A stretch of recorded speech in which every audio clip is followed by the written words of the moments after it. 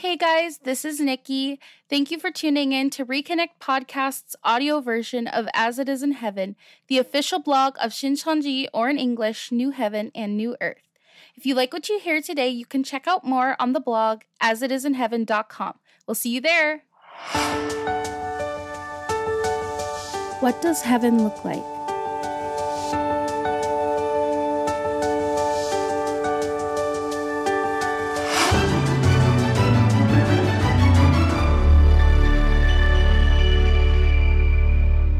If you asked 100 different people the question, what does heaven look like? I'm sure you'd receive 100 different answers. To some, heaven may be that perfect day where everything just goes right. To others, heaven may be a time and place with loved ones. Countless people will say it's a place in the sky where you go after you die, and many will also say that heaven is where God or their deity lives. If you look in many Christian bookstores, there are all kinds of personal stories and such sharing the author's or close friends or family members' account of seeing heaven. Maybe they described it as a city with streets of gold or a large castle-type structure with all kinds of precious stones and clear water. Something like a literal representation of what's described in Revelation 21. Everyone has their own ideas of what heaven is. How about you? What does heaven look like to you? Or what have you heard about it throughout your life? And what does the Bible tell us about what heaven looks like? Heaven is God's dwelling place. In order for us to recognize what and where heaven is, we must understand it according to the Bible.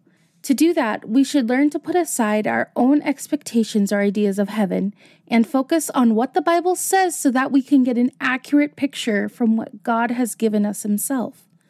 First and foremost, heaven is God's dwelling place, where God is. In 2 Chronicles, it says, "Then the priests and the Levites arose and blessed the people, and their voice was heard, and their prayer came to His holy habitation in heaven."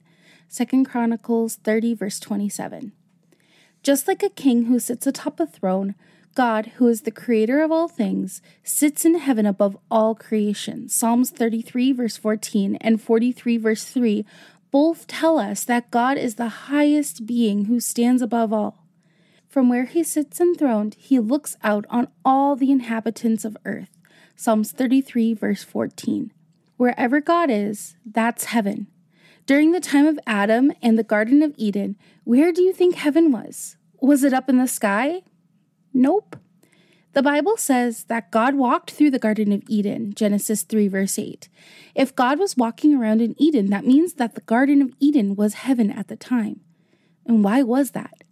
Because God was there. What did heaven look like in the past? When God isn't dwelling on earth but resides in the spiritual realm, then we refer to that place as heaven.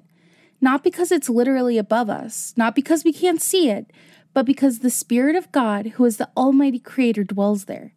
In Moses' time, God told Moses to build a tabernacle exactly as God showed it to him in the spiritual world of heaven, Exodus 25, verses 8 and 9.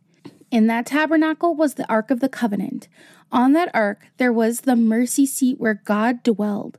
Whenever God came down to the tabernacle, it was essentially heaven because God was there. But is heaven just a physical building or location? If God's Spirit dwelled in Jesus, at the time of Jesus' first coming, where was heaven?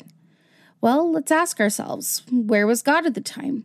In Matthew 3, verses 16 and 17, we read of Jesus' baptism.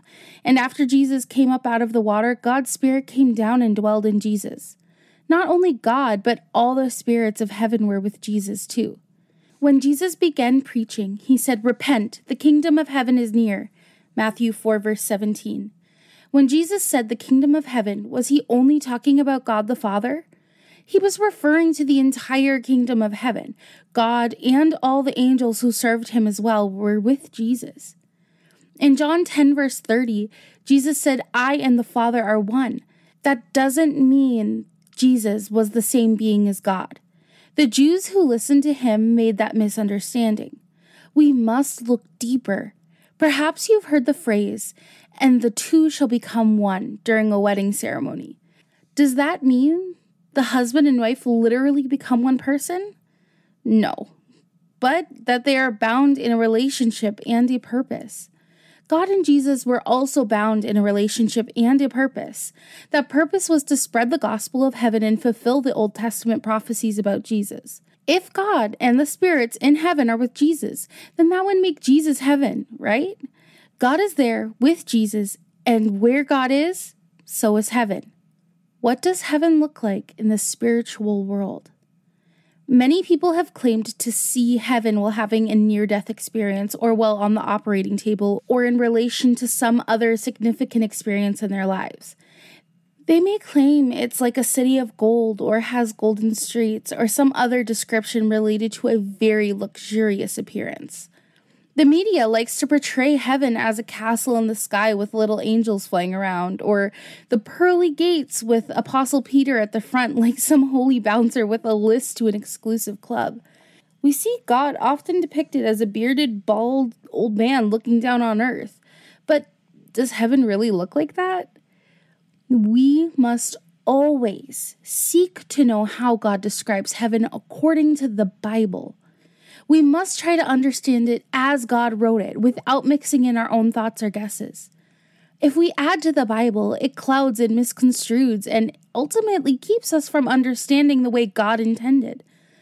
In the Bible, heaven is described in Revelation 4, 21, and 22, as well as in the Gospel of Matthew 13.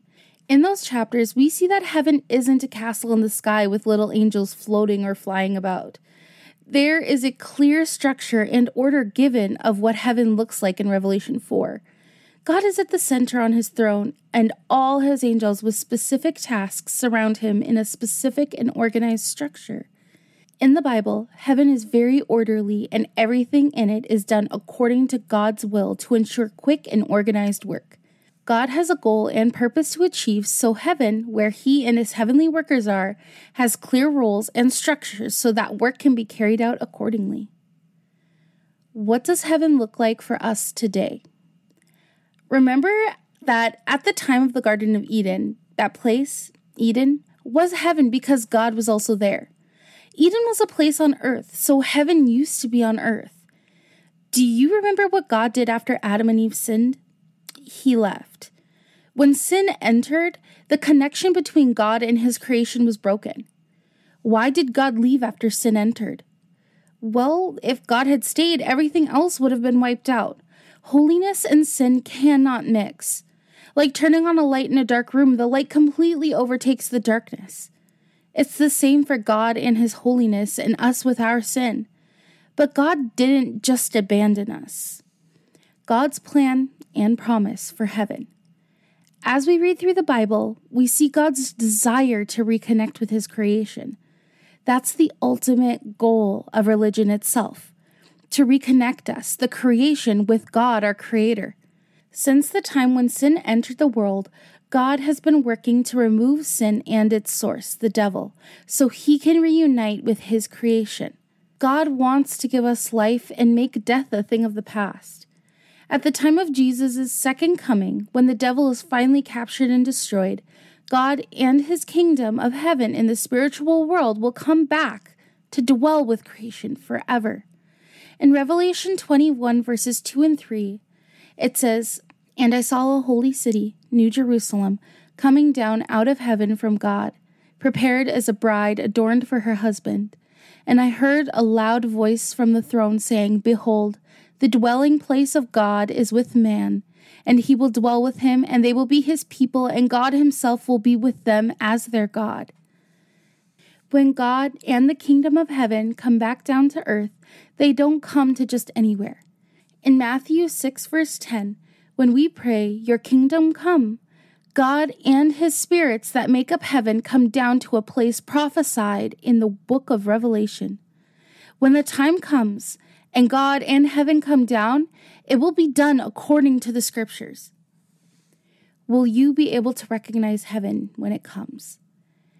If we think of heaven according to our own thoughts or the thoughts of other people, then we won't be able to recognize heaven according to how it truly is.